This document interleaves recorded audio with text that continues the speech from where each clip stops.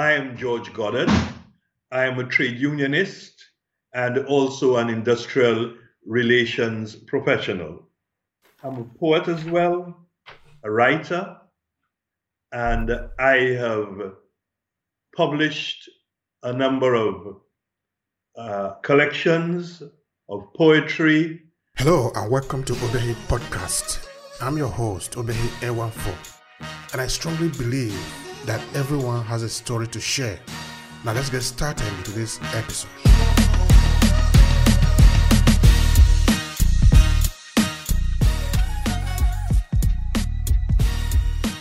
And I am generally engaged in literature, in political activism, and in industrial relations. This basically is what I'm all about. All right. Thank you so much for that, sir. It's an honor to talk to you. So you are currently speaking from where? From St. Lucia in the Eastern Caribbean. All right. That is an honor, sir. Okay, so today we are looking at the life and legacy of somebody who is very important for all the African diaspora and even the people that are living in Africa. I'm talking of the person of Marcus Garvey. Now, of course, we are going to learn a lot of things about him through you, his background, his story, and a whole lot of things. So we'll start with the basis. How would you describe the person of Marcus Garvey, the kind of a brief description of him? Marcus Garvey was what I would describe as, first and foremost, a Black nationalist and a Pan-Africanist. The period, he was born in a period, I think it was 1887. It was the late 1800s. Capitalism internationally was in the throes of one of its cyclical troughs or depressions. Jamaica, where Marcus Garvey was born in St. Anne's Bay in the British West Indies, had only just come out of slavery. In fact, as had the British West Indies just come out of slavery. Social conditions for the mass of Black people had not recognizably changed in any material way. So this was the period in which Marcus Garvey was born. It was in this period that the clamoring of an oppressed and socially deprived people intensified, and the seeds of a philosophy of liberation that went beyond just the emancipation of 1834 to 1838 was sown in St. Anne's Bay, as I say, which was a rural community. Garvey was born there. He went to school there up to 6th standard, which we describe in the Caribbean as primary schooling. And life was critical. And after leaving school, he then moved to Kingston, where he began to work. He was engaged in printing. He developed skills in printing. I would also like to mention that his father seemed to be somewhat of an activist. His father spoke on political platforms, trade union platforms in various parts of Jamaica. And perhaps some of that rubbed off on him. But then again, as I have said, conditions were very, very oppressive. And so the young Garvey very, very early moved from the rural community of St. Anne's Bay and eventually, within a period of 2 years, into Kingston, that is the capital of Jamaica. Thank you so much for that, sir. Now, he went to school in Jamaica, of course. He haven't gone to the United States now, as we will discuss later. Do we remember any incident, anything that we can learn from his school days as a young child that is going to school? Slavery have just ended. Of course, life is precarious, like you just described. But do we remember anything of him going to the school, the primary school, maybe friends of him, maybe what he said then before he became, okay, he's still an ordinary young boy now?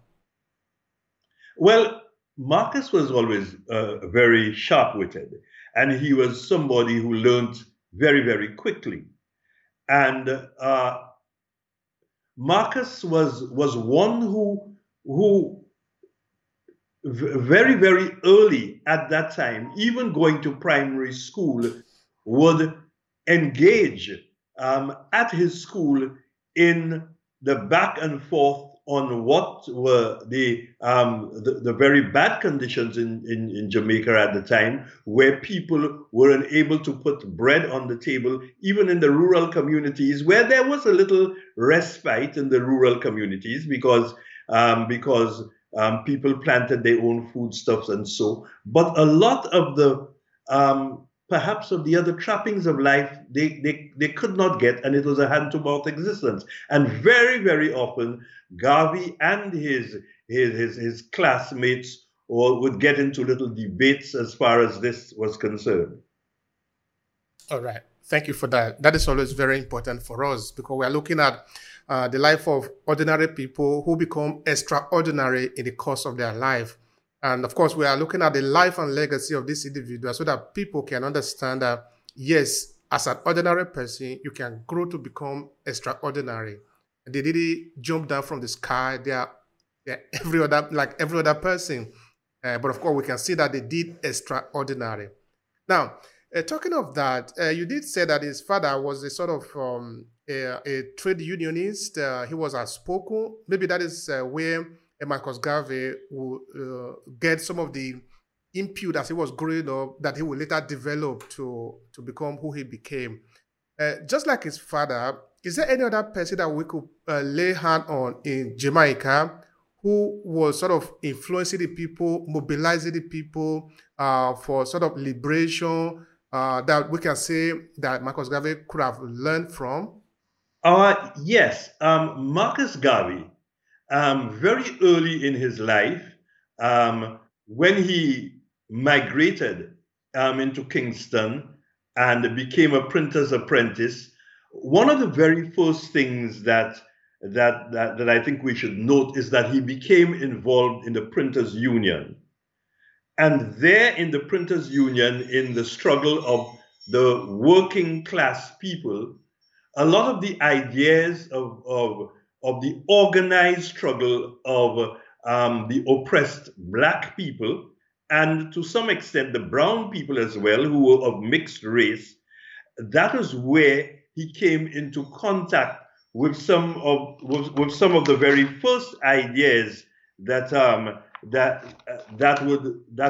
would solidify and crystallize sometime later. And so one found that there was a particular organization. That organization was an organization called, I think it was called, what was the organization called? But it was an organization, a black nationalist organization that was putting out an organ called Our Own. And the one, I don't recall the name now, but the guy who led that organization made a lasting impression on Marcus, so that it helped solidify his philosophy of black nationalism. In fact, one of the issues of that organ, this particular gentleman wrote, "It is only when the people of the diaspora, the people of Africa and African descent throughout the Caribbean, the West Indies, that is, the Central America, the United States, Africa, throughout the world, it is only when they unite that they will be able to achieve true liberation for the oppressed black peoples throughout." And so this particular organization, this particular gentleman who led this organization, whose name really escapes me right now, but he had a very profound influence on Marcus Garvey and to help to form Marcus Garvey's philosophy while Marcus was a very young man. All right, that is very important. Now you reveal something interesting there. which is the idea that Marcus Garvey, of course, will later solidify and make popular, which is the Africa Unite. Of course, we also will hear of Bob Marley, Africa Unite. So we can see now that the idea have been around somewhere in Jamaica at the time. So that led me to sort of ponder over the question, how really was the identity of the African diaspora at the time? How did they see themselves as a people, even though some of them could find themselves in Brazil, so could find themselves in Jamaica, so could find themselves in other islands, in the United States, in the United Kingdom. Was there anything that was united there as of the time that Marcus Garvey was still a growing young man? It was what united Black people across the world was, in fact, racial oppression. Racial oppression, which was compounded, of course, by economic and social oppression.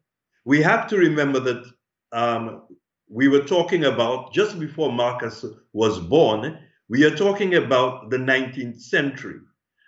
Slavery had been ended in the British Caribbean in the period 1834 to 1838. But as I observed earlier on, social conditions had not really changed. In places like the United States and in Central America, slavery ended even later. But Black people were fragmented across the area. But at the same time that they were fragmented, they were undergoing the same social oppression. So it took it took someone, it took a movement to develop, to connect the dots, if you like, connect these people across the diaspora. And of course, there were forerunners of Garvey, you know, but these forerunners, like guys like Dr. Robert Love, guys like in the United States like W.E.B. Du Bois, there were forerunners, but these forerunners of Garvey did not have the kind of link with the common people that would allow them to generalize that consciousness of the people across the diaspora. And so it was Marcus coming out of Jamaica, going through the Caribbean, going through Central America, and even North America, where a branch of his UNIA, was formed in New York. And of course, later on, his links with London and his links with Africans on the continent who caused the movement to attain real international proportions. So we will say the Pan-Africanism of Marcus Garvey actually brought the movement together across the Caribbean, the Americas, and right into the continent of Africa. Yeah, that influence did reach Africa. And of course, it will lead to the liberation of Ghana, which was one of the first, not the first actually, but one of the first to be independent. And the mark that, though Kwame Nkrumah didn't really meet him because he wasn't there at the time. I think he had been deported. But the message, the signs that Marcus Garvey left in the United States will influence Kwame Nkrumah, who will then become the first president of Ghana. Yes, in Africa, the influence reached home.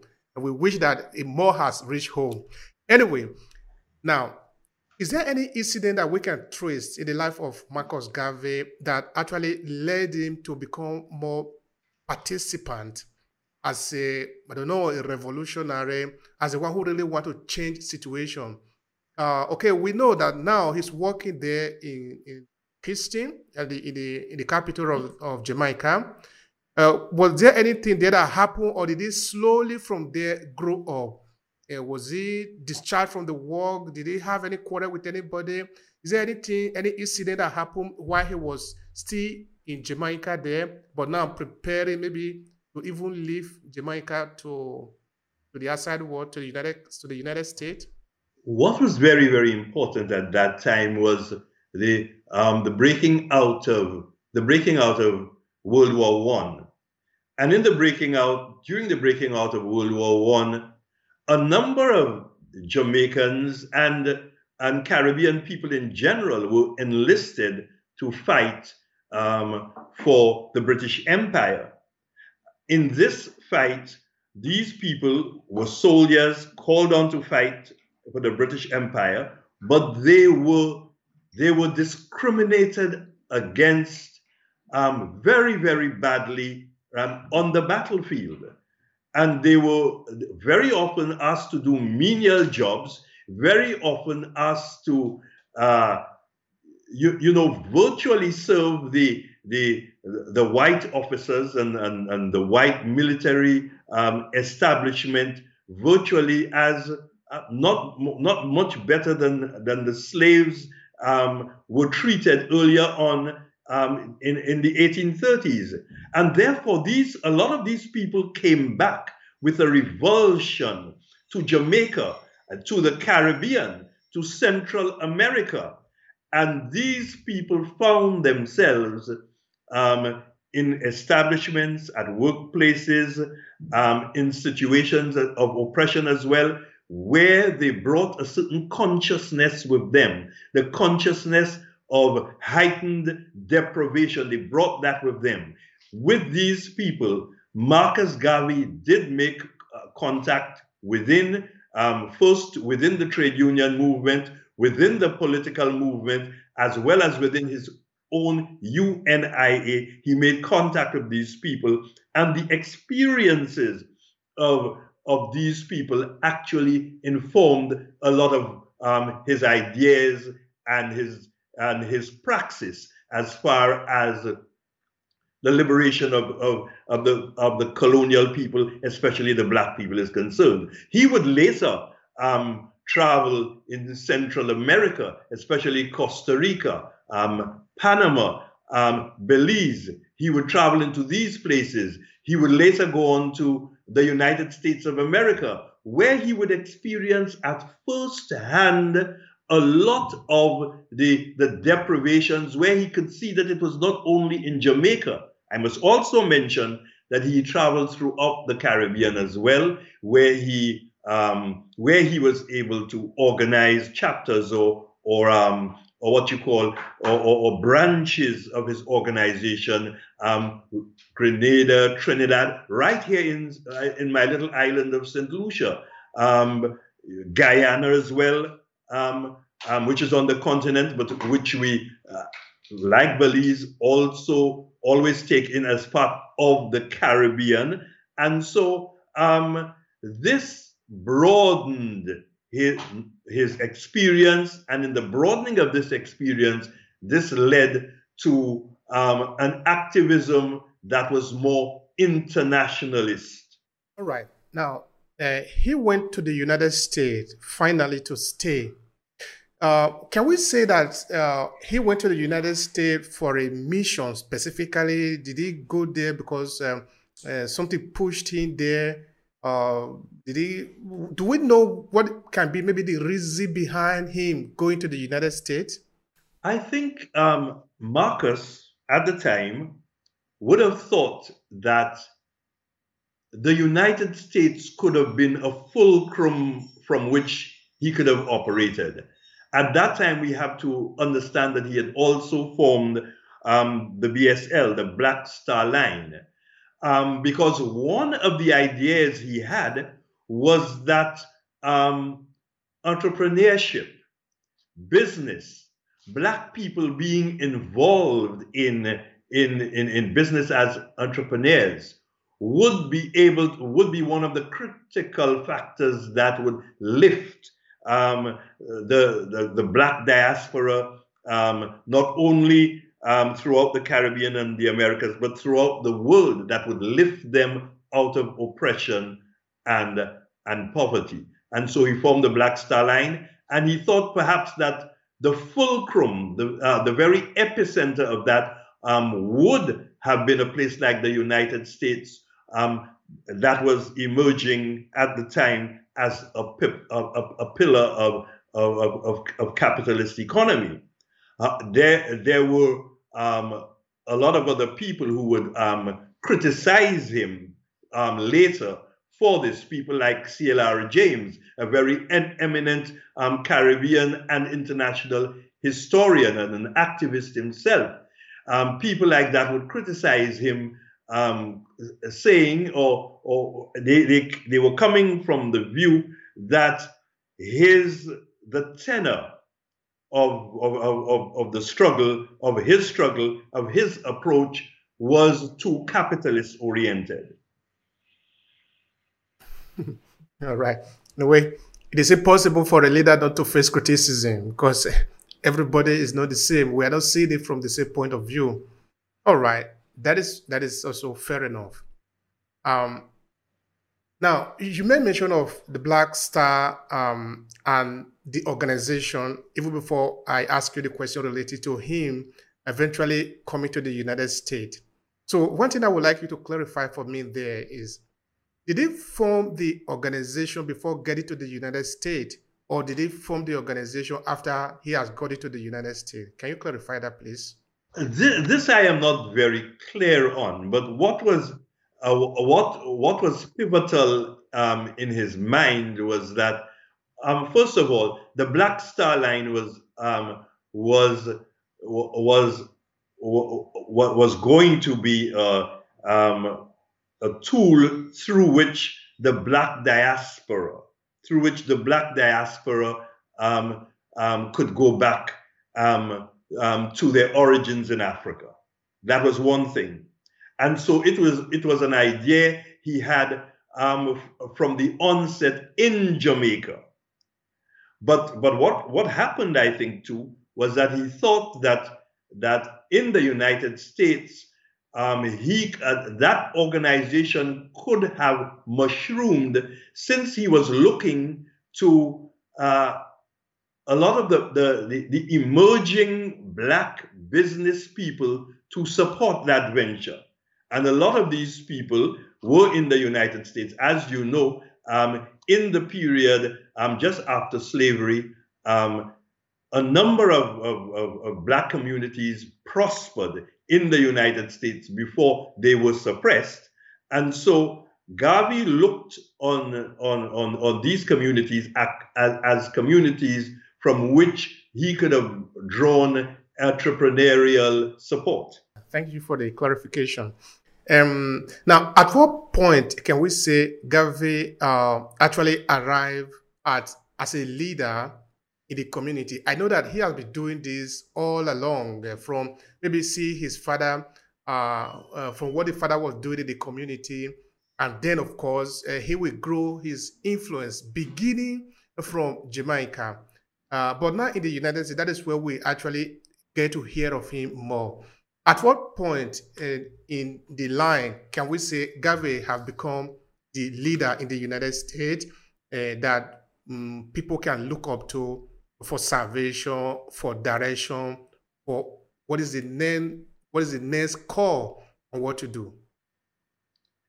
Okay, I think here we have to note that Garvey, in fact, in 1928, recognizing the importance of the political struggle, not just of the trade union struggle, but the political struggle for democratization, which would eventually lead to reforms and to independence. He saw that quite early, and in 1928 he formed what we call the People's Political Party in Jamaica. So quite early in Jamaica, we saw the formation of a political party by Garvey himself. We also saw other political parties and organizations. For example, a political party in Barbados, the very first political party in the island of Barbados, was formed under the influence of Garveyism. So a number of the political organizations that were being formed across the Caribbean drew their inspiration from the direct involvement of Garveyism, very direct involvement. So we saw that by that time, Garvey was already as emerging as a figure that was binding the black diaspora. There were conferences, for example, in London, and at these conferences, Garvey was now becoming recognized.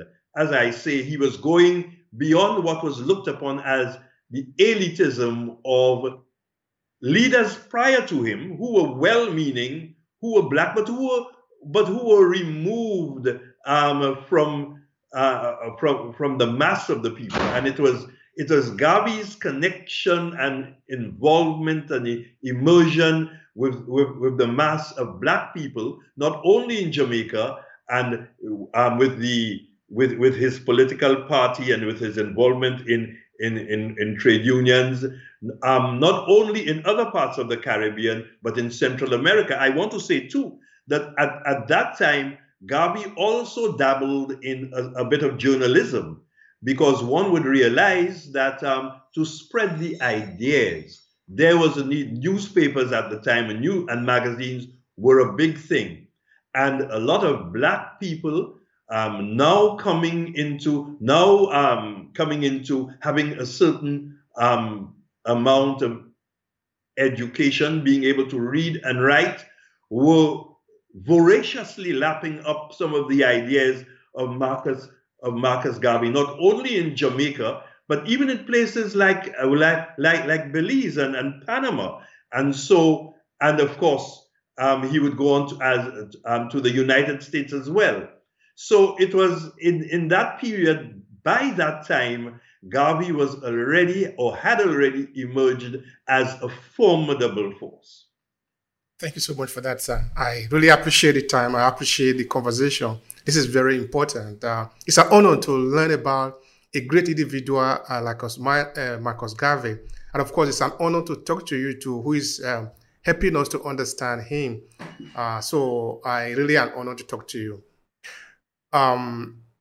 So Marcus Garvey, at the time, growing up from Jamaica, at a point managed to organize the entire diaspora, because now you made mention of the United States, you made mention also of going to as far as the United Kingdom, organizing a conference. In fact, one of the documentary that I did about Pan-Africanism, one of the persons that I interviewed here, right in the country where I am in Italy, did say that that conference that was held in London was actually the very first time that the term Pan-Africanism was used, or something like that. Anyway, I'm not even there to contest that or to affirm it or whatever, but what I'm saying is that all Africans, diaspora, people of African descent, anywhere in the world, have a lot of respect for this individual.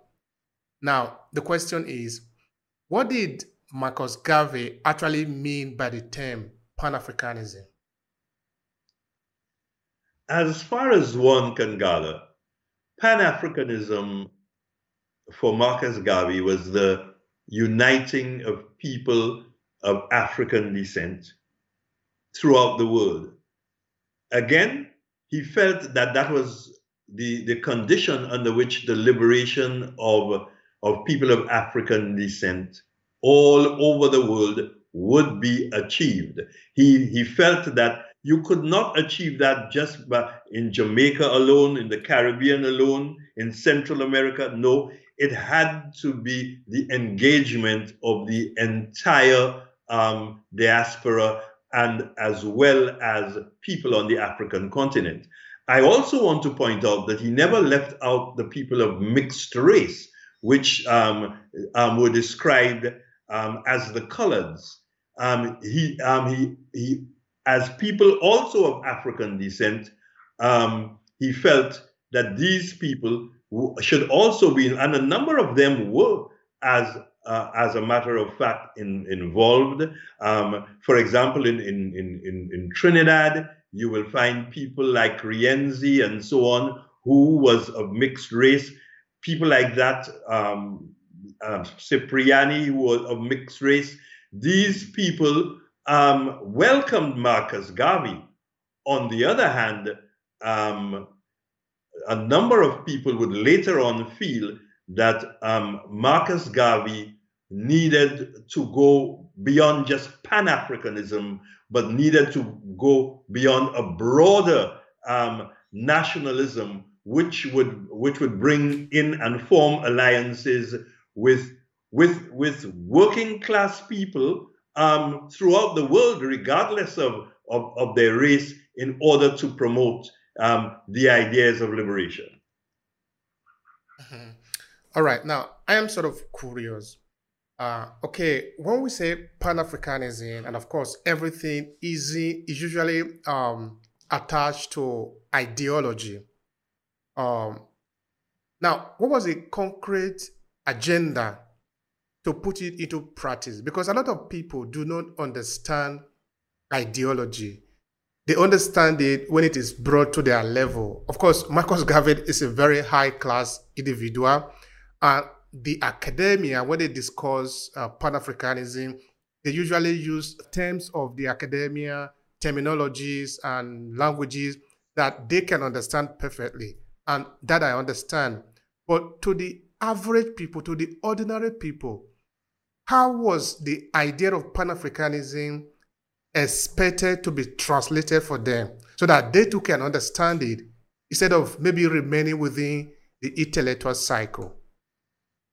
The ideas of Pan-Africanism had to be translated into concrete benefits on the ground for these people in terms, for example, of the social conditions in which they lived, in terms of their wages, in terms of their opportunities for education.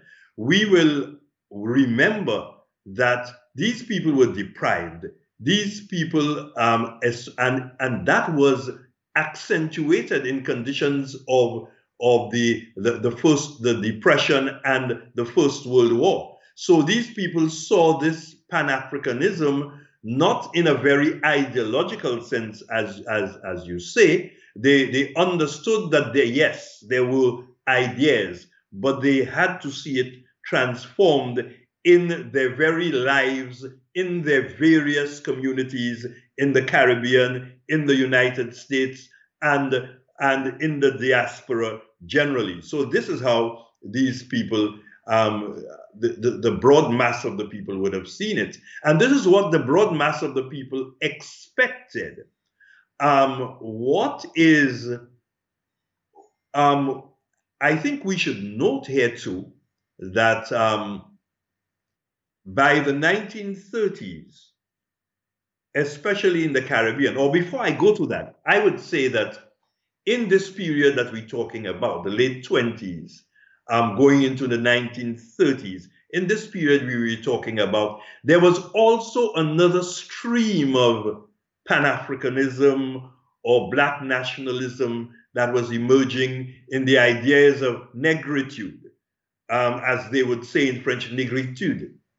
It came out of people like Aimé Césaire. Now, Aimé Césaire, put it like this: Aimé Césaire was our neighbor. Martinique is just north of St. Lucia. This is where Aimé Césaire was born. St. Lucia shares with Martinique should we call it the infamy of being colonized by the French. So we were colonized by both the French and the British. Because of that, we speak a French-based Creole. And so you find that the ideas of negritude were also ideas that were taking root. You had people like Leopold Senghor and in Africa, and he and Aimé Césaire were made that link, and they also made link with intellectuals in the United States. But at that level, it was still very, very ideological and intellectual. And so perhaps quite a number of our people in the Caribbean, and I'm speaking not just of the British Caribbean, but I'm speaking also of other parts of the Caribbean, like that part of the Caribbean colonized by the French, only begun to understand when it was brought, or begun to understand it more clearly when it resonated with their actual lives and with their actual involvement to get freedoms, political freedoms as well. Because here, I want to point out that up to then in the Caribbean, we had a system of what we call crown colony government. And in that crown colony government, the broad mass of the people, especially the black people, the broad mass did not have political power. You had a certain amount of political authority in the hands of the planter merchant class, who were predominantly what they call colored, of mixed race, and also they were also white. But for participation in that government, the franchise was based on property. The majority of black people did not have the property qualifications. Of course, in places like Jamaica and even in St. Lucia, you would find that even in the days of slavery, black people had run away and that they had cultivated land in the hills. But this land was not, this property was not recognized by the colonial government sitting in either England or France. And so they did not have these qualifications, the qualifications that would allow them to participate. It was only with the explosion, the rebellion of the 1930s, that you find that people would eventually, the broad mass of the people would in the Caribbean, that is, would eventually be brought into the wider struggle for national liberation, which was also unfolding in Africa and in the United States as well, but which was stymied quite a bit in the United States. It was only then that you find that our black people were coming into their own. However, it was also at that time that Marcus Garvey's organizations began to wane. So that at that time you find that as an organized force, he did not have, he started his influence as an organized force started to diminish. But at the very same time, the seeds and the ideas that he sowed started to germinate in the liberation movements, in the labor movements throughout the Caribbean. Thank you so much for that. Now, the idea that Marcus Garvey was propagating, and the idea that was coming from negritude, coming from the branch of French Africans now, what was the major difference? And was there at a point the desire or the intention to merge the two together for a common purpose?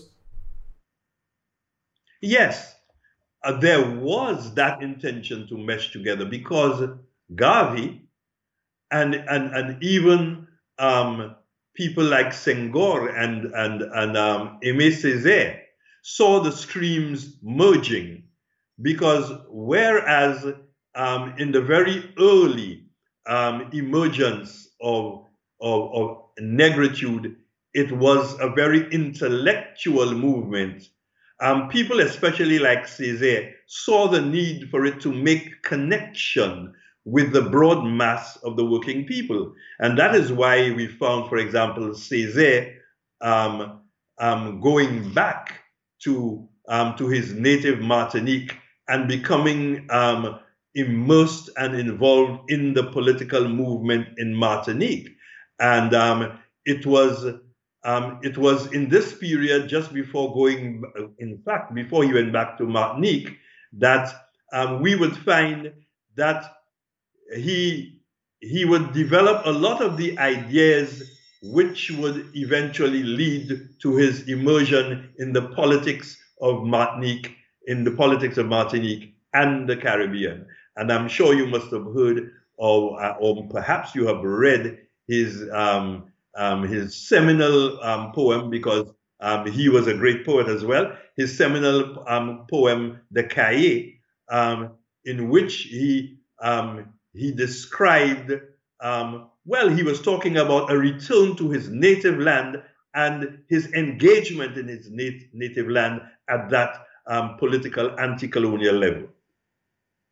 That's interesting. So at least at the point there was this desire to merge the two together and to have a common purpose, and that should be natural, because if they are both fighting for the interests of the African people or the people of African descent, and that interest must sort of become the same for both now.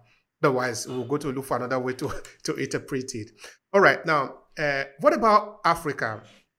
At the time that Marcus Garvey was in his prime, okay, I understand that the Atlantic, the Black Star Line was designed also to take people of the diaspora back home, and a lot of things that have happened then. But I want you to explain the message to me even before then.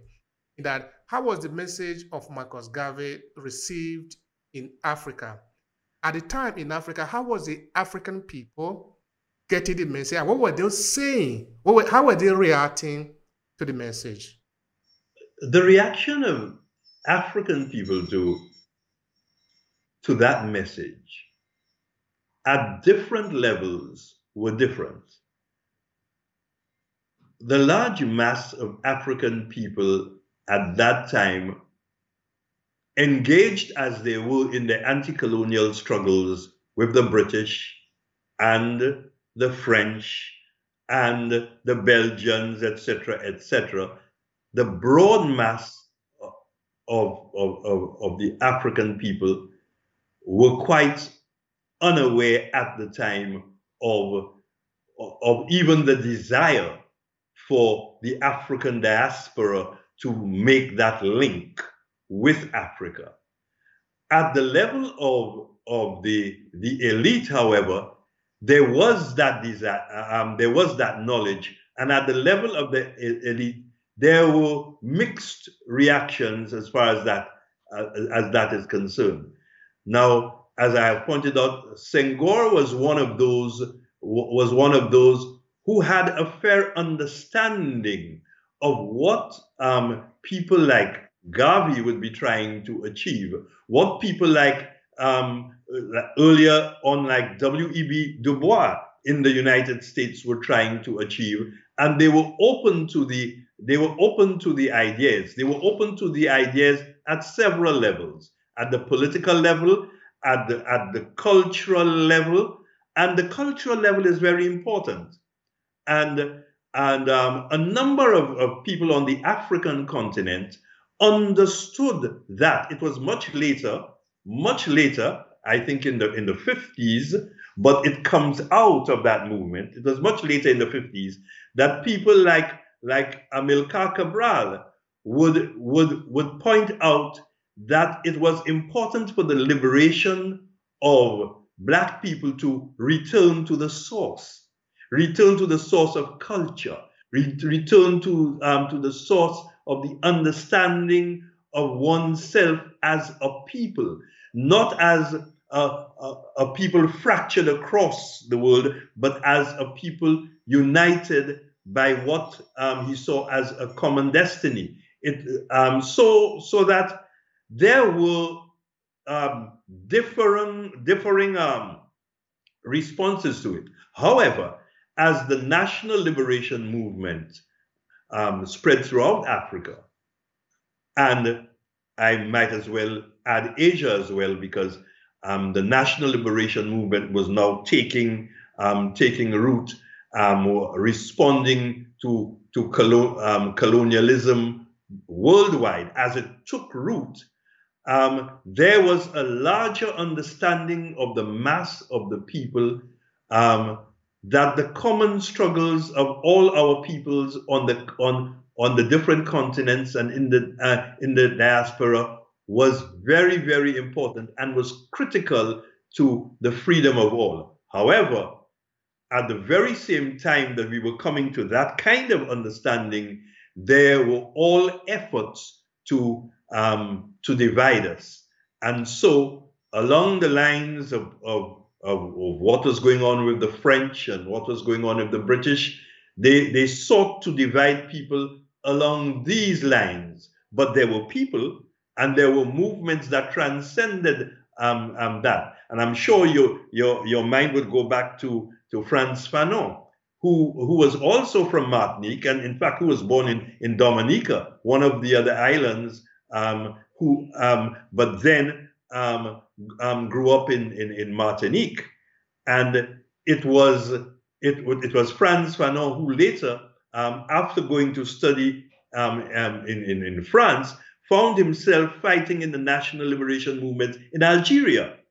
And so not even, I mean, it's a common practice. They like to divide people into sub-Saharan Africa and North Africa and East Africa, and make us believe that that we are different people and our destinies are not the same.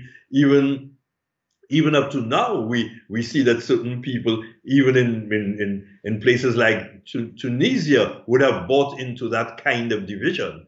But as I say, at different levels in the society, the African people on the continent were becoming very receptive, and they understood that our destiny lay together. Thank you so much for that. In the course of the interview that I've done here, at some point, I understood that at the time, the publication of Marcus Garvey were getting to Africa. But anyway, what kind of Africa are we even talking about, so that we can understand? At the time, a lot of countries in Africa were not even free. I don't know how many of them were even free. It was still a period of colonialism. All of them, maybe nearly all of them, were under the control of the European. So what kind of engagement are we even supposed to have anyway?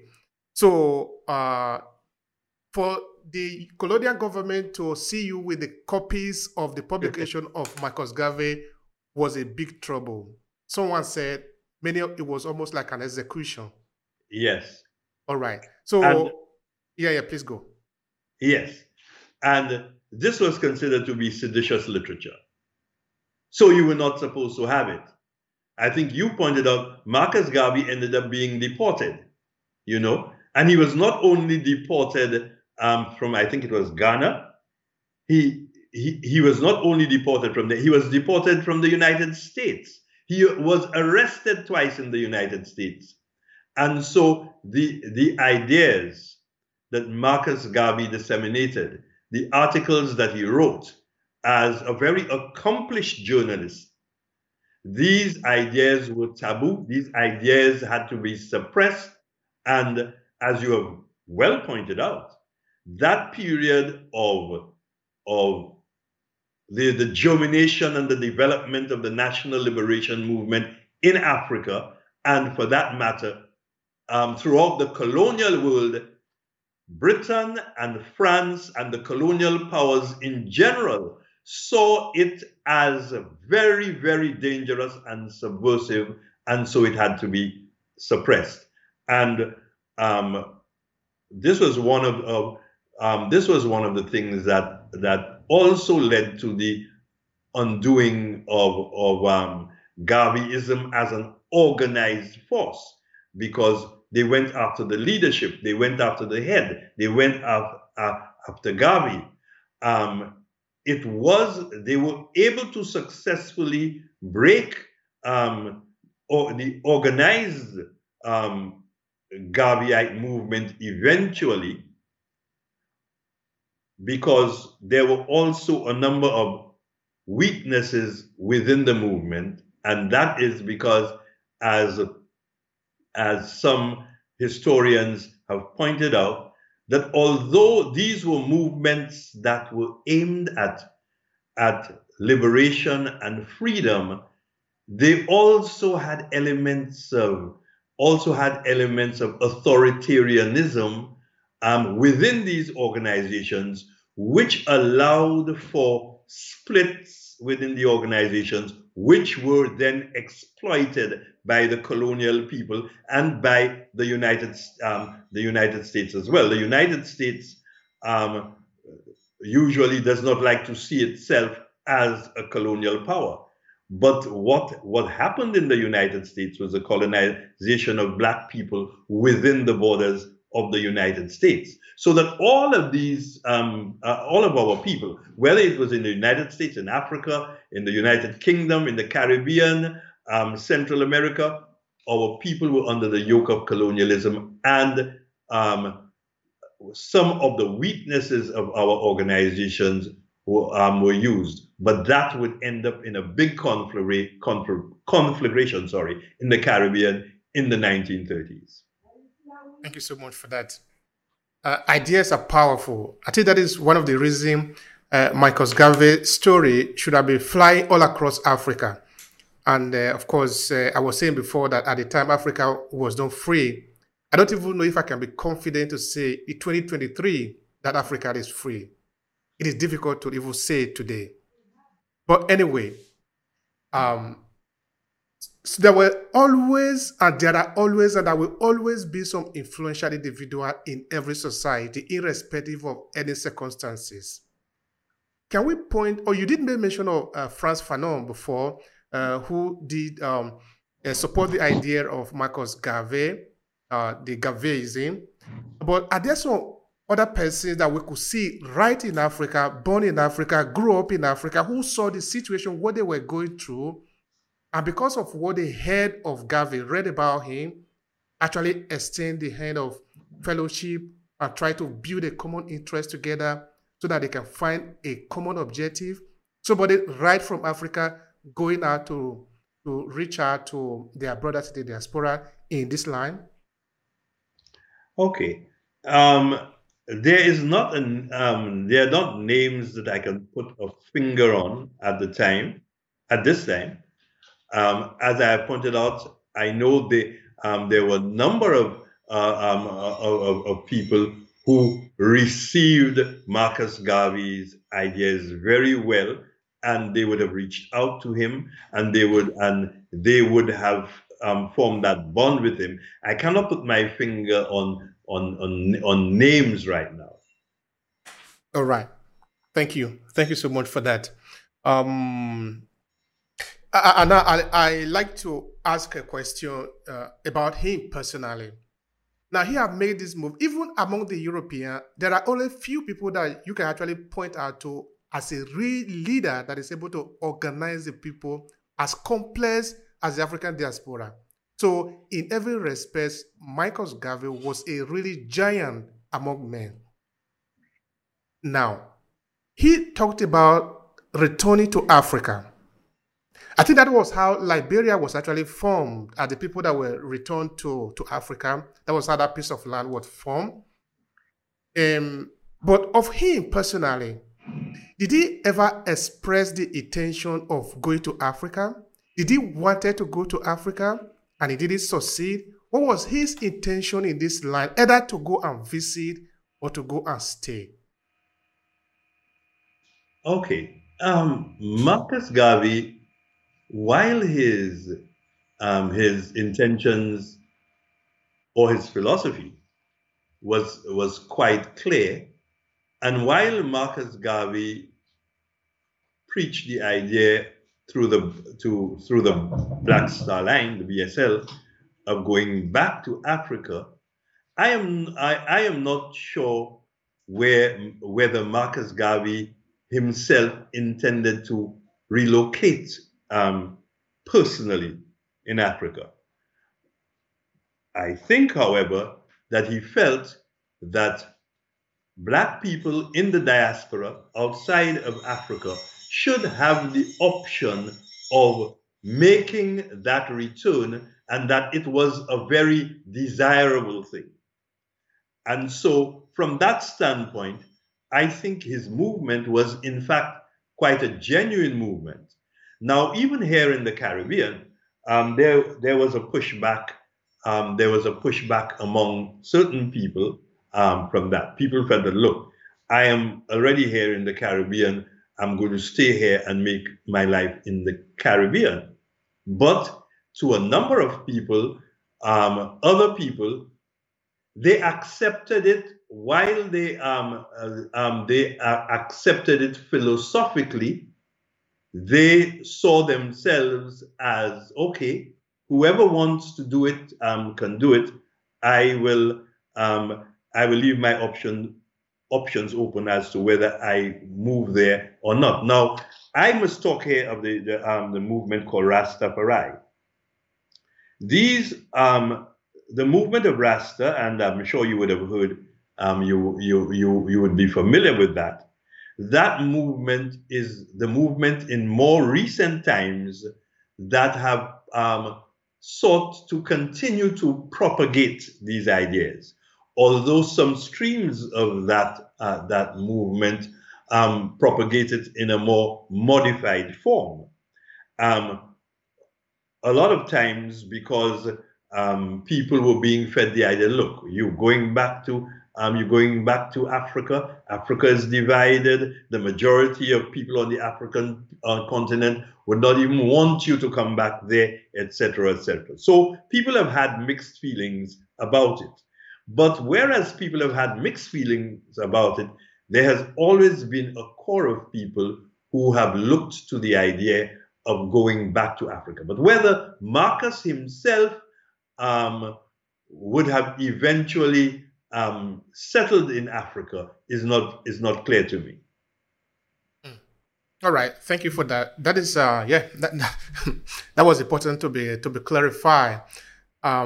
Of course, there are different dimensions to that question and to the idea around it. Because even for us, because we are a generation that we were really transported here by force, like me.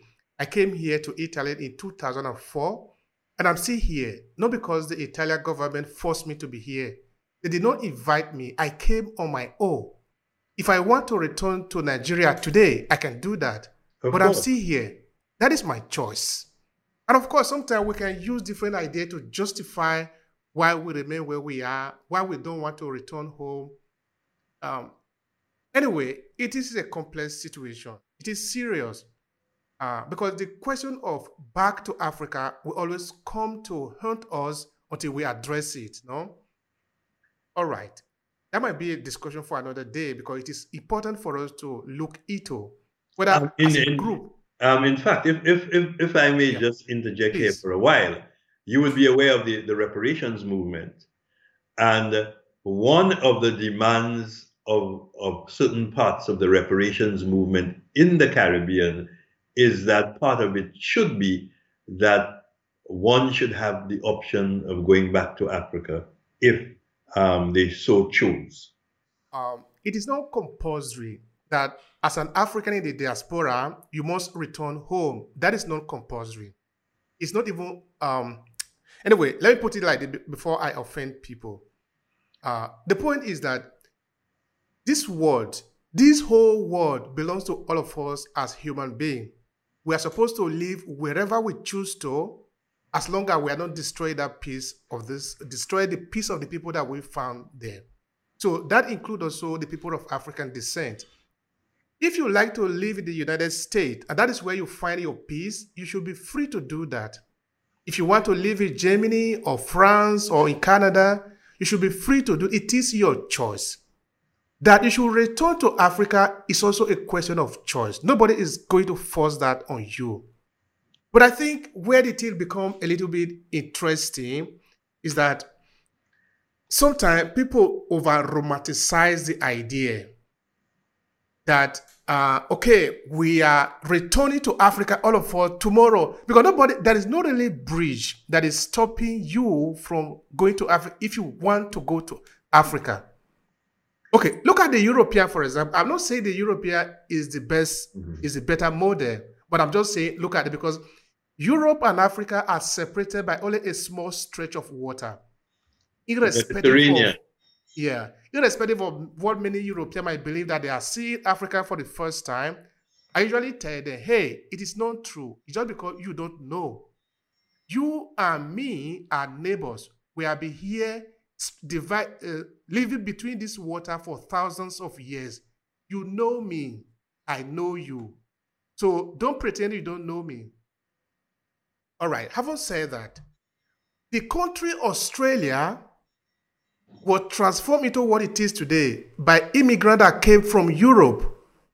You can't simply wake up and tell them, hey, all of you should return home. It is if they want to, they can return to England or some other part of the Europe where they come from.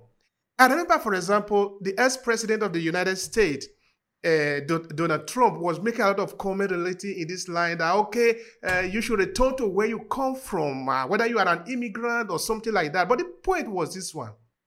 Nobody actually is the owner of the United States except the indigenous people of the United States. The piece of land I'm talking about. Every other person is an immigrant. In fact, that is how we came to different parts of the world. Whether you are a Chinese, you are an Indian, all of us at one time were only living in Africa. Only in Africa we were living. The fact that you say you are a European, another person you call him an immigrant, it just simply and specifically means that you arrived first. I arrived later. It doesn't mean you came from sky or you came from under the ground. All of us are coming from the same place. We are the same people. Of course, metamorphosed based on the forces of nature, based on what have happened to you. Anyway, I don't want to overdrag that. But I think that is a very interesting point and a very salient point that you're making. Because if you're going to say, well, all Africans, and what are Africans? Are you going to say that people of a particular phenotype or whatever are Africans? I mean, you have all ethnicities right across Africa, from south to north, east to west.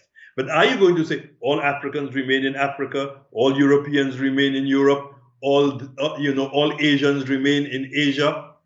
That kind of apartheid, that's what it is. That kind of apartheid is ridiculous.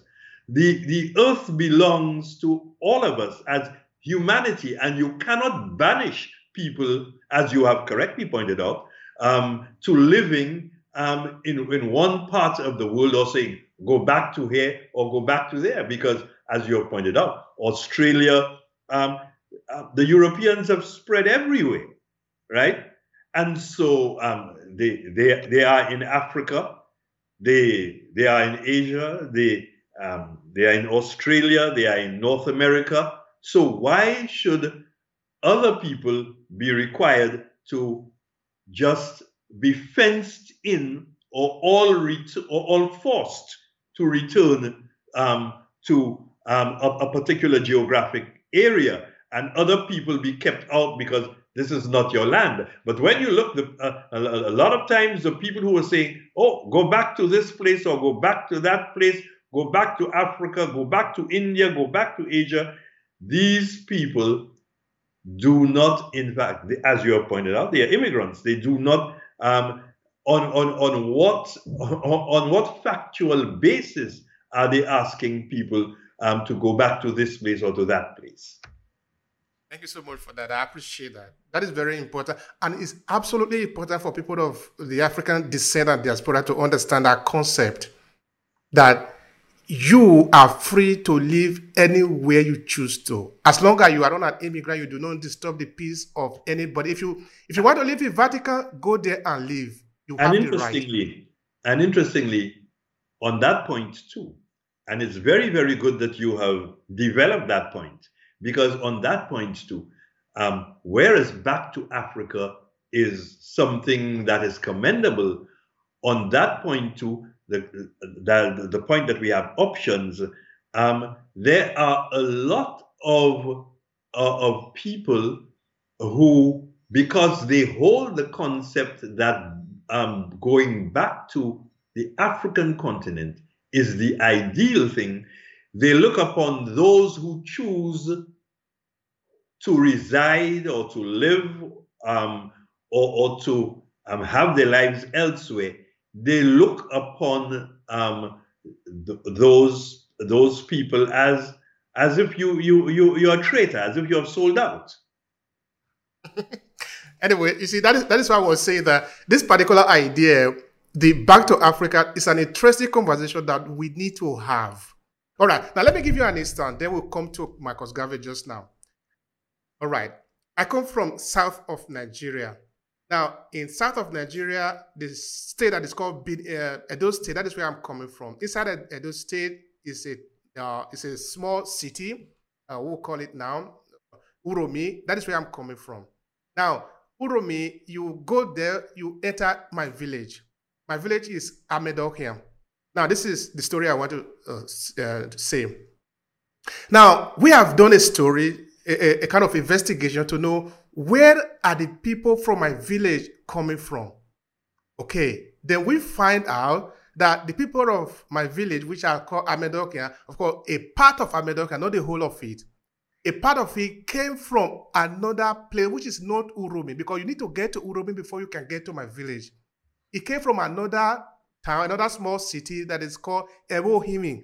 That is where we are coming from. Of course, I'm not going to drag that more, because if I drag it more, we understand that the people of Ewohimi are coming from another place, which is the people of Benin. That is where all the family of people of Assam are coming from. And this is the story I want to make. Because we are not the original people of Uromi or the Amedokiam, if the original people tells us, hey, you are going to leave this land, if that is an idea that was shared by one of the persons that I interviewed here, you are going to return to where you came from. Now, by the time we return to where we came from, we meet that other people are there. Then we tell those people, you are going to return to where you came from. This word is going to be a confusion. So it's never going to happen. Not now, not in 1 million years' time. Let me share something with you. Please. You will notice my name is Goddard, George Goddard. Yeah. Goddard is a British name.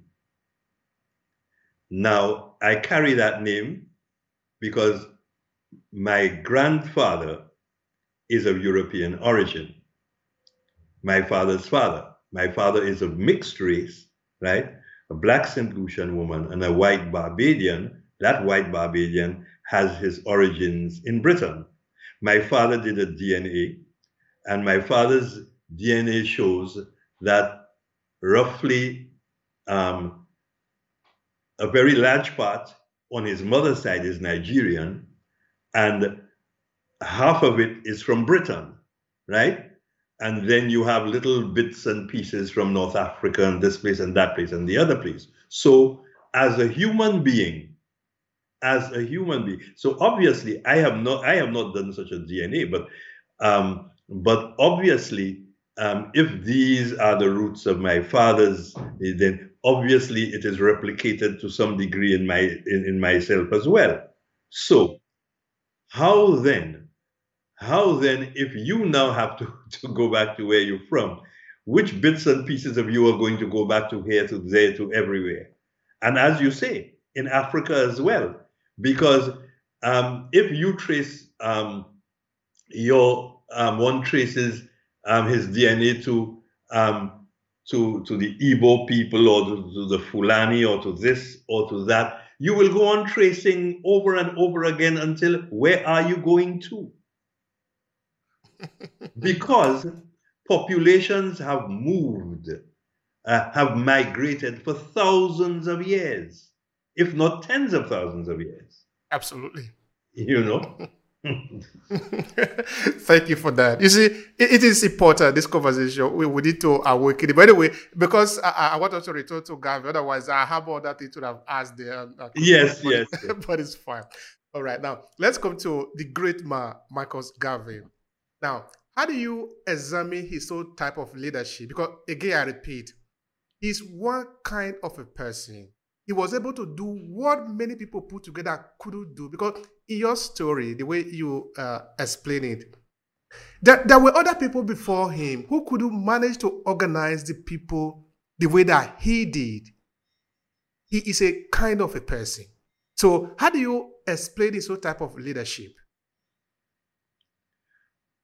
Marcus was a charismatic leader. Marcus was a mobilizer. Marcus had the ability to make that connection between ideology and practice on the ground. And that is what differentiated him from the people who went before him.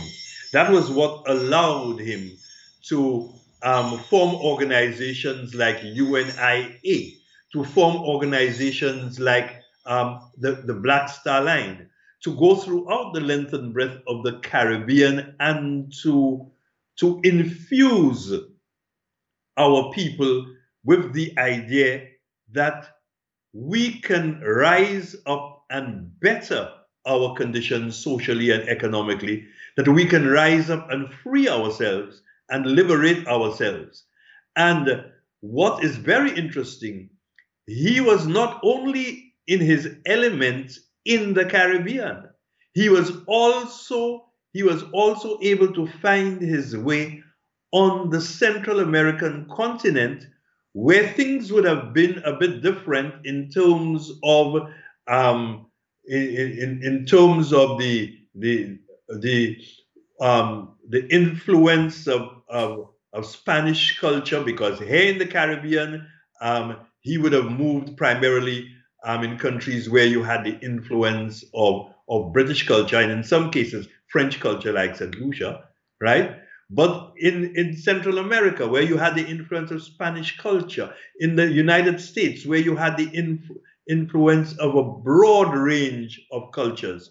So Marcus was able to translate and to make that connectivity among people. And that is where he differentiated himself from the people who were, for want of a better word, more cerebral, more ideological. Now, that is not to say that Marcus was not ideological. He was ideological, because you need a clear ideology to underpin where you're going. But he was able to make that connection between the ideology and the praxis. All right. When I think of Marcus Garvey, there is something that always strikes me. Of course, I've read the book, the biography, I think that was put together by the wife, Emmy Garvey. That was really eye-opening. It was powerful. Now, the word that I really like to pick out is organization. This is it. Everything is already in this word. Everything that we want is already in this word. Okay, now we are talking, we pick up a book. The book is nothing more than A, B, C, D until the end of the alphabet, which is Z. Now, somebody have organized it. You put A instead of B, you go and add another word to another word. You organize it. You basically reorganize it. You did not invent the alphabet. The alphabet were already there. Now, what does it mean? In Africa, for example, Africa is the most blessed piece of land anywhere in the world. Everything you need is there. But there is something that is missing, the organization. For this reason, the people of Africa are condemned to suffering for eternity until one day they know how to organize themselves. Organization. What do you want to say about the strategy of Marcus Garvey to organize the people? Because like you said, he went across borders, across languages, even across religion, I want to believe. What is his strategy? What can we learn from his organizational strategy? Let me. His organizational strategy was that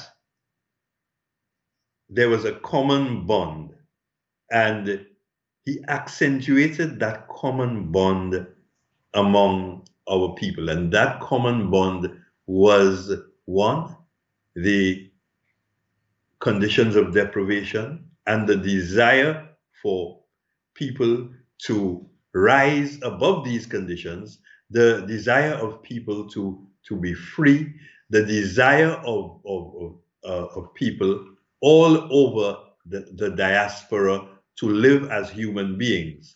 And he was able to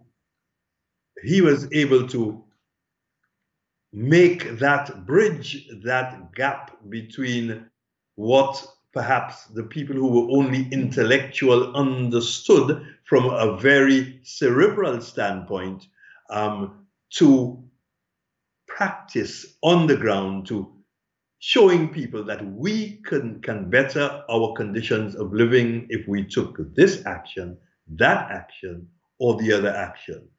And I think that was what, and of course, one of the examples was the Black Star Line, where Marcus showed that we could organize. As I say, it is quite true that he was criticized, not necessarily for organizing the Black Star Line, but they felt that he put too much into what was felt to be simply a capitalist approach to enterprise, and putting too much store on that as a way out of liberation, or out of poverty and out of oppression.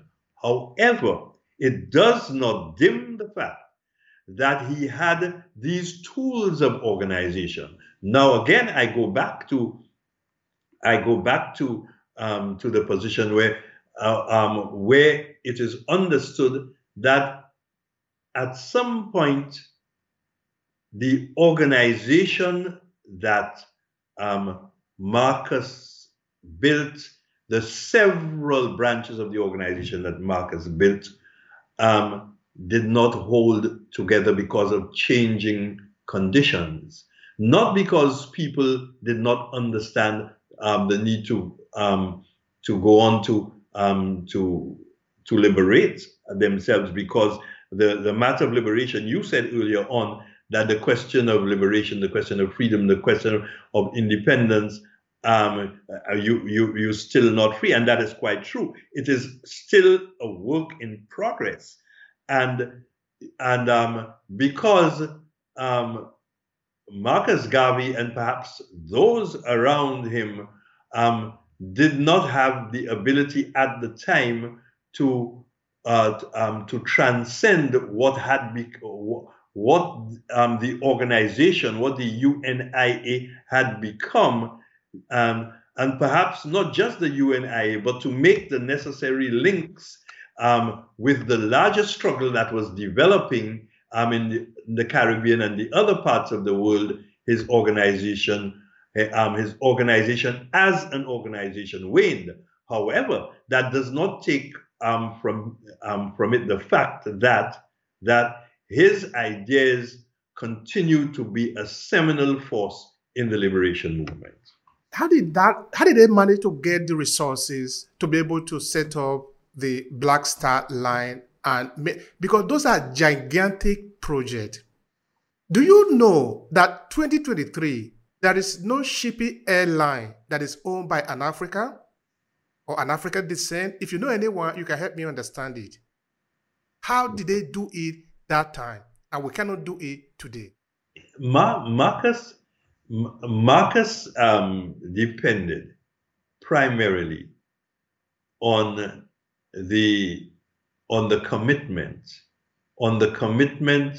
of a number of people in the diaspora, in the Caribbean, in the United States, Black folk.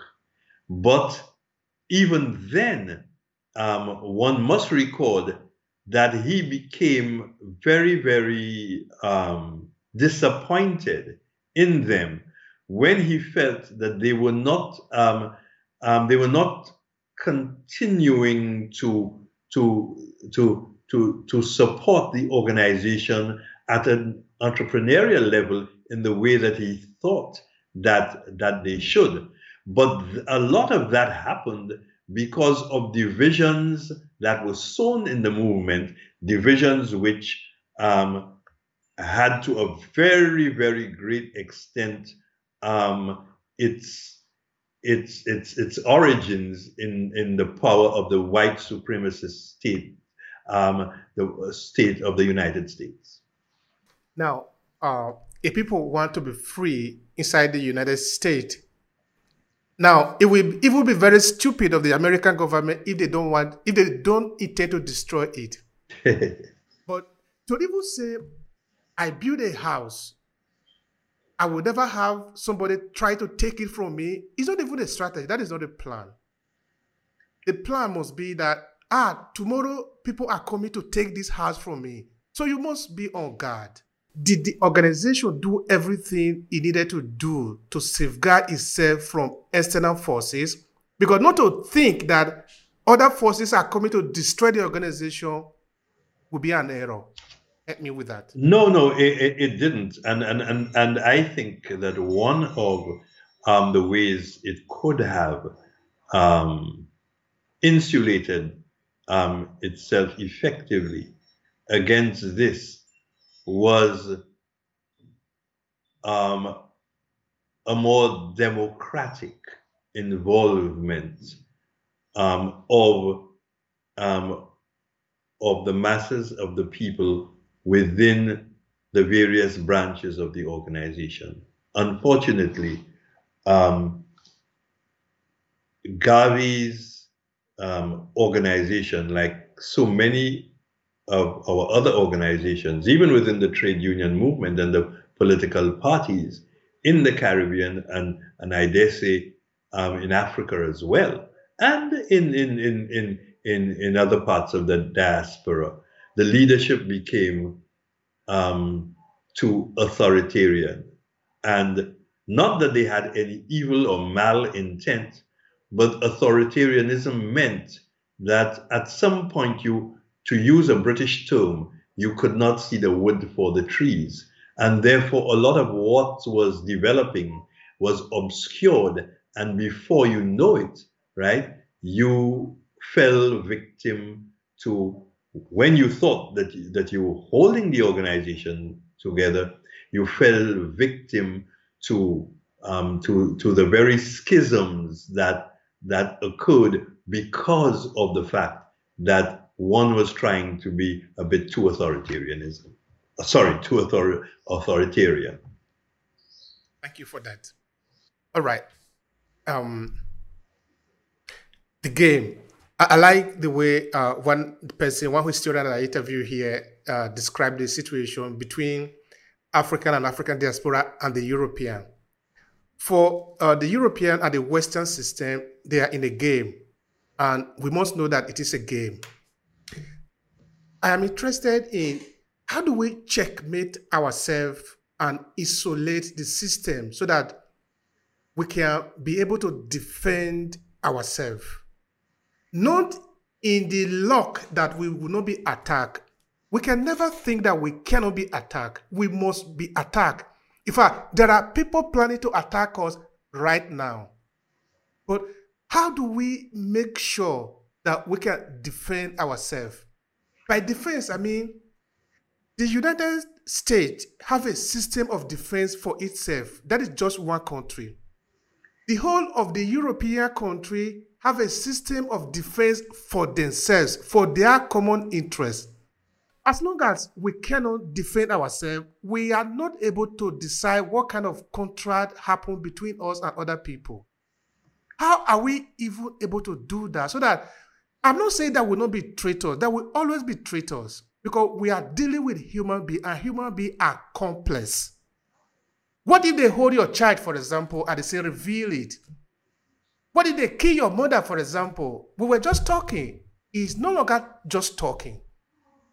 Things will always happen, but how can we defend ourselves so that we can stand? That is just a question. I know it's complex. Yeah, it is a complex question. And here it leads me to the idea of the solidarity, the coming together, the interaction, the interchange of what is we call the global South.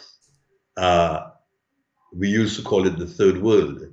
Now the more extant terminology is the global South. How does the global South ensure that they come together not just the African continent, but the wider concept of the global South in the world. How do we come together and defend ourselves and advance our interests? What is interesting is that we don't just have the United States or on its own, or Europe on its own, or you know, the EU, and you have the United States, you have the EU, and the tentacles are extended into Australia and New Zealand, and Japan is part of the whole system. And their project has been, over the years, to dominate the financial systems of the world, dominate the finance of the world, dominate the trade of the world through the WTO, whose rules they write for us. And at the same time, if things go really wrong, they have the military power of NATO. And so the United States, the European Union, and by extension, Australia and Canada and Japan, they have, and more they are drawing in Eastern Europe, and they have these different tools they use.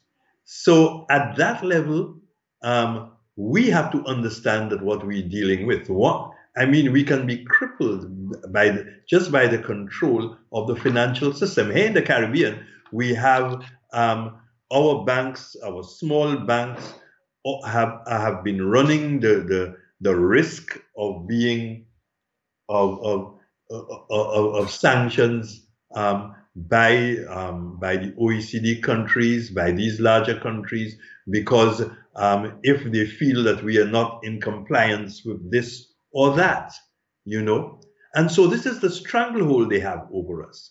So it now means that we of the global South have to find these tools, especially in terms of trade and production and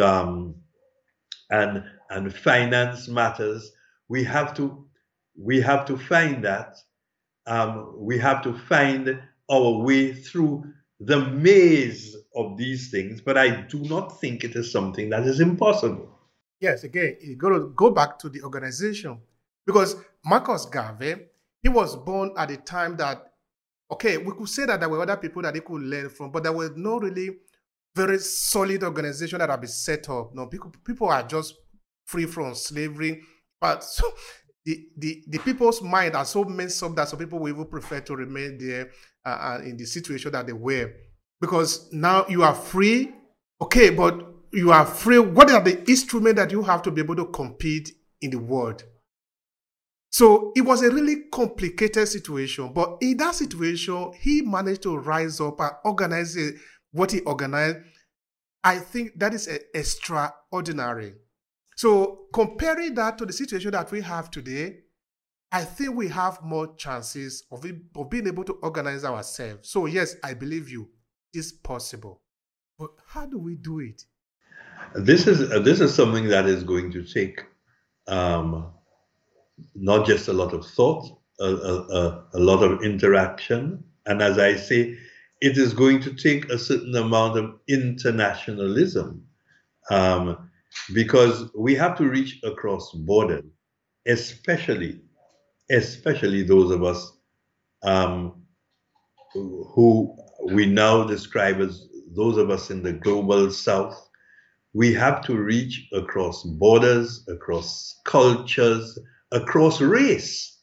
We have to reach across that and build something from the ground up, because the edifice that we face is a very complex edifice.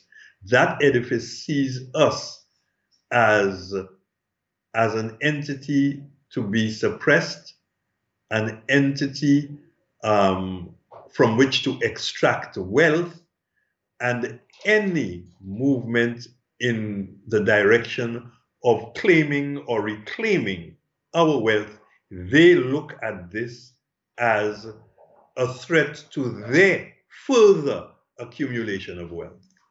So our heads would, to use a colloquial term, our heads would definitely have to be put together, but we have to reach across the boundaries of the nation state. We have to reach across the boundaries of the several countries and geographical areas throughout which we have been flung. We have to reach even out across just the confines of just Africa.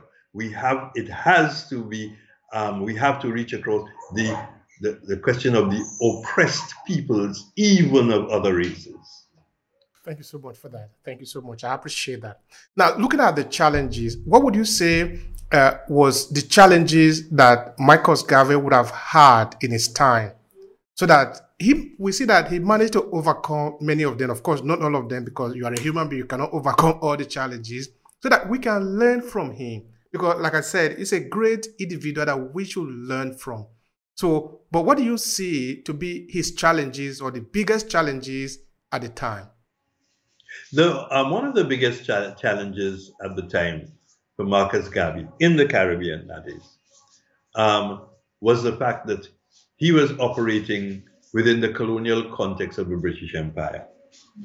And in that colonial context, the broad masses of the people did not have the political and democratic participation that would be necessary for them to take hold of their own destinies. They did not have that. They would have to fight for it.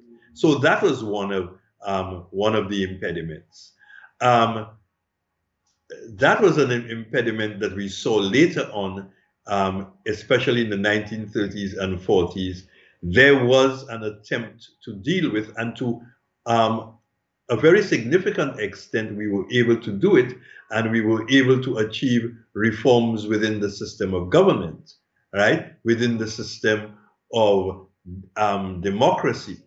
But even now, that system is still very circumscribed by the fact that outside of our borders, there are these overarching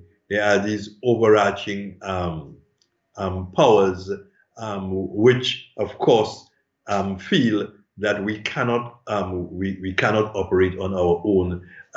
We are just areas for them to extract wealth from, and so we have to be kept in check. So that is one of the impediments that Garvey faced, an impediment that we still have today, albeit in a different and perhaps in a more pervasive way. So we still have to deal with this. The other impediment is whether, of course, our organizations are equipped from the standpoint of the way we do things to really deal with this. This was one of the issues where Marcus Garvey's UNIA as an organization, this is one of the things that affected it. So whereas Marcus Garvey's mobilizational skills spread across the Caribbean, into Central America, into North America, whereas he reached out to the diaspora around the world, mobilizing, right? Organizing even, but I don't think enough attention was paid to how that organization continued to relate to the challenges of the time. And that is one of the areas that I think in our various countries, in the diaspora across the world, at the level of the various political organizations of activism, our universities, our institutions of learning, our systems of trade, our systems of finance. I think all of that it is within these areas. Again, we say it is very complex, but it is within these areas that we have to that we have to focus, or else we are missing the point.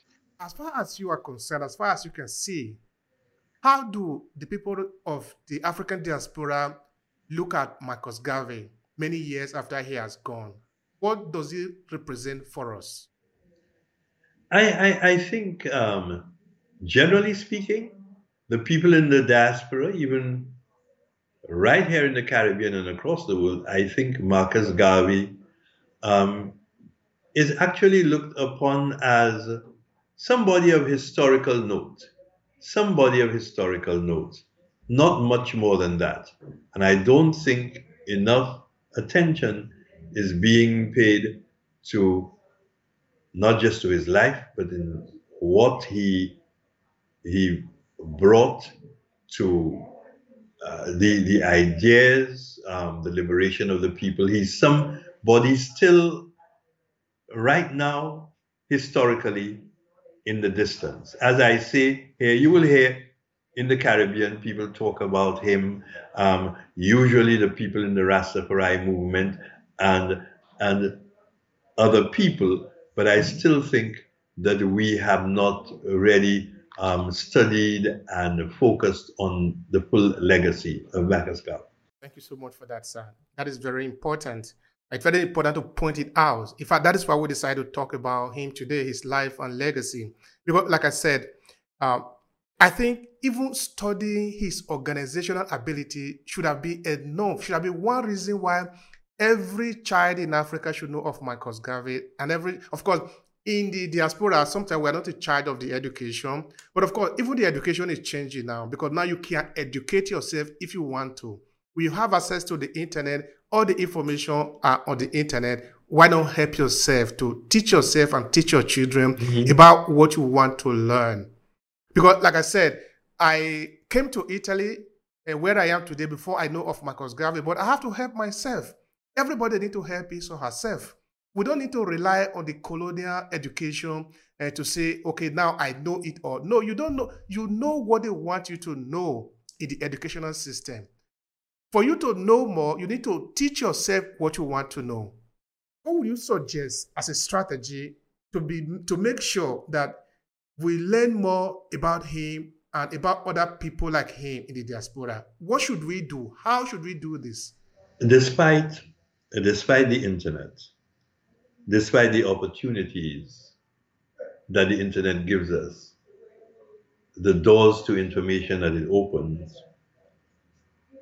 we are faced with a phenomenon where there are still certain powers with the monopoly of ideas.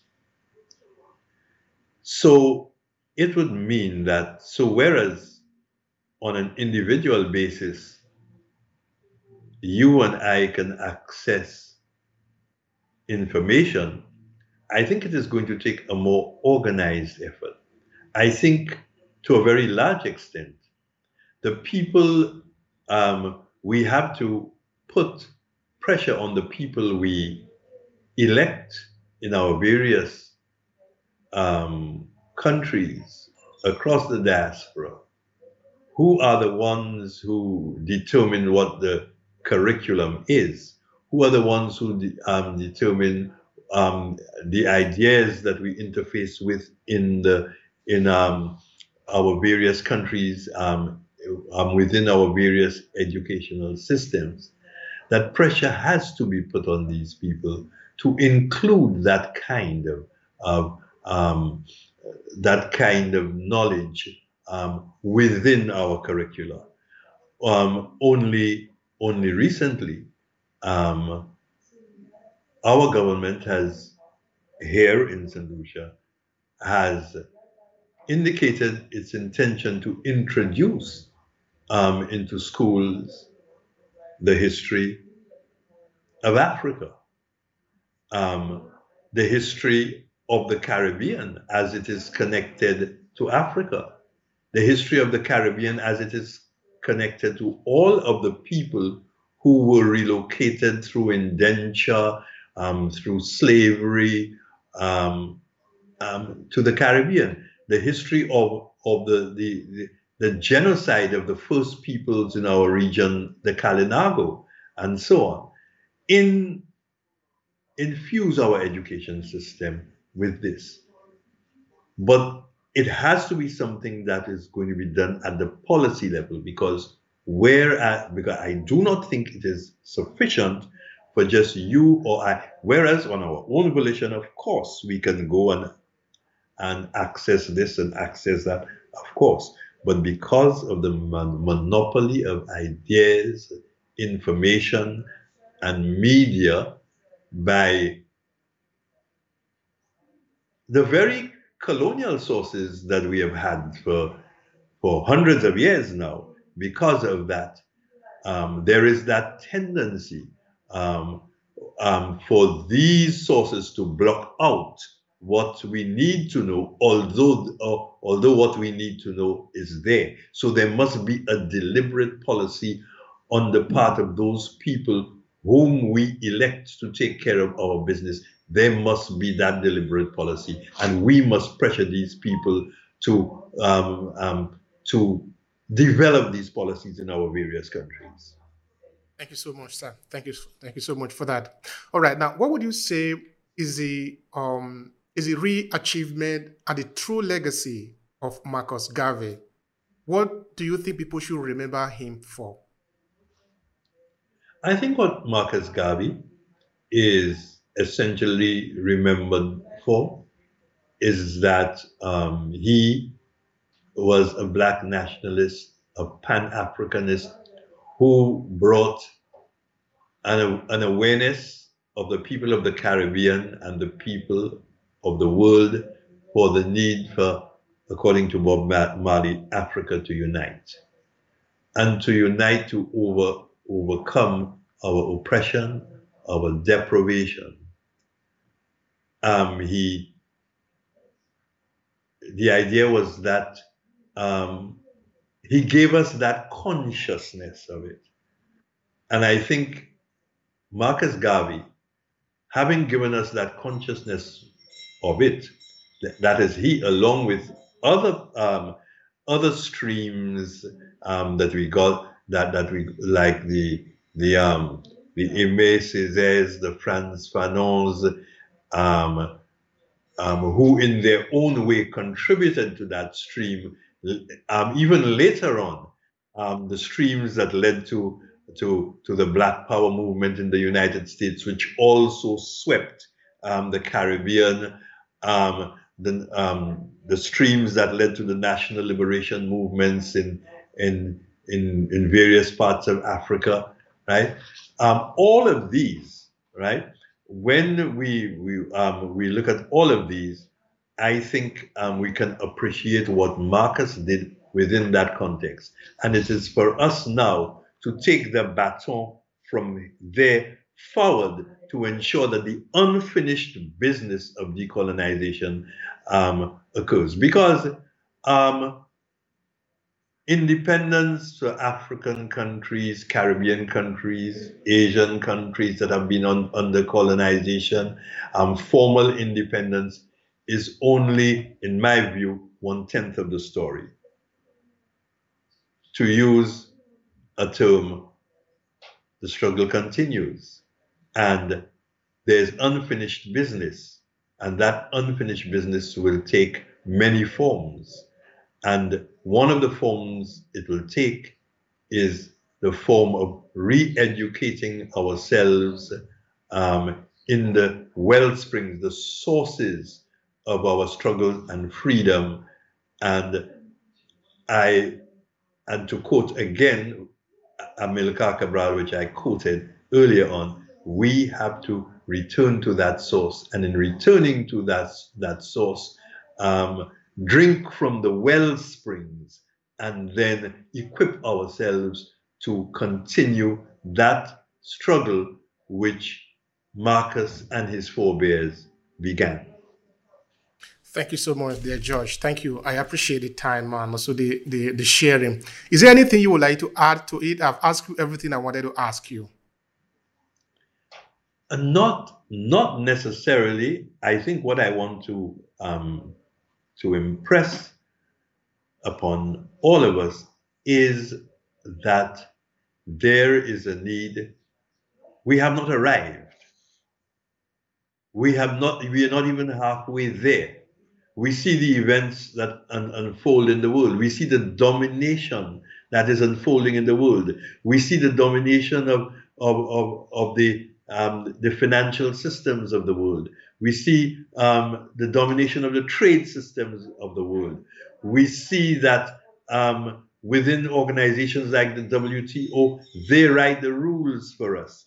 We see that even right, for example, here, like the World Bank, they write the rules.